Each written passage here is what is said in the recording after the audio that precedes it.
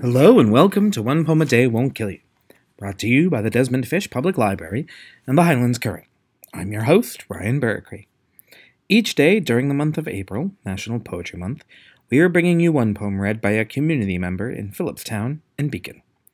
Today, Friday, April 22nd, 2022, Max Schoenstein reads Nostalgia by Billy Collins.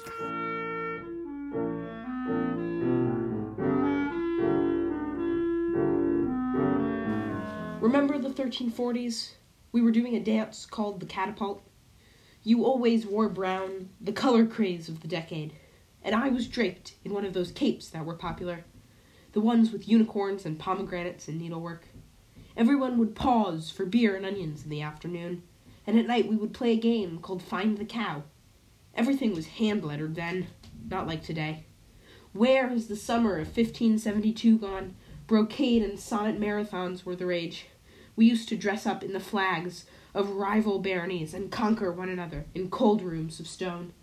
Out on the dance floor we were all doing the struggle, while your sister practiced the Daphne all alone in her room.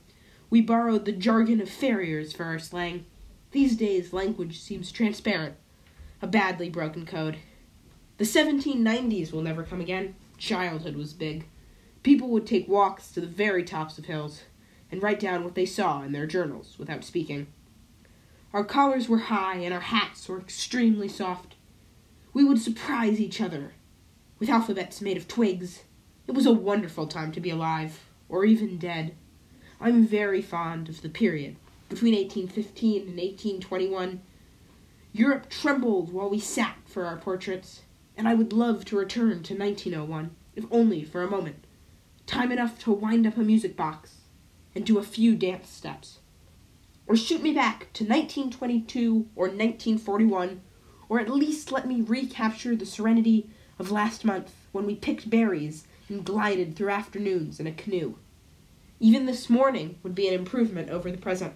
I was in the garden then, surrounded by the hum of bees and the Latin names of flowers, watching the early light flash off the slanted windows of the greenhouse and silver the limbs on the rows of dark hemlocks.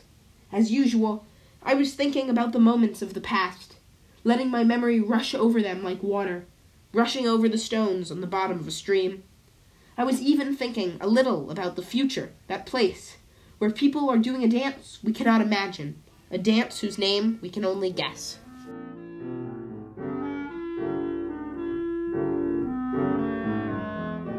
If you would like to submit your own reading of a favorite poem, visit DesmondFishLibrary.org.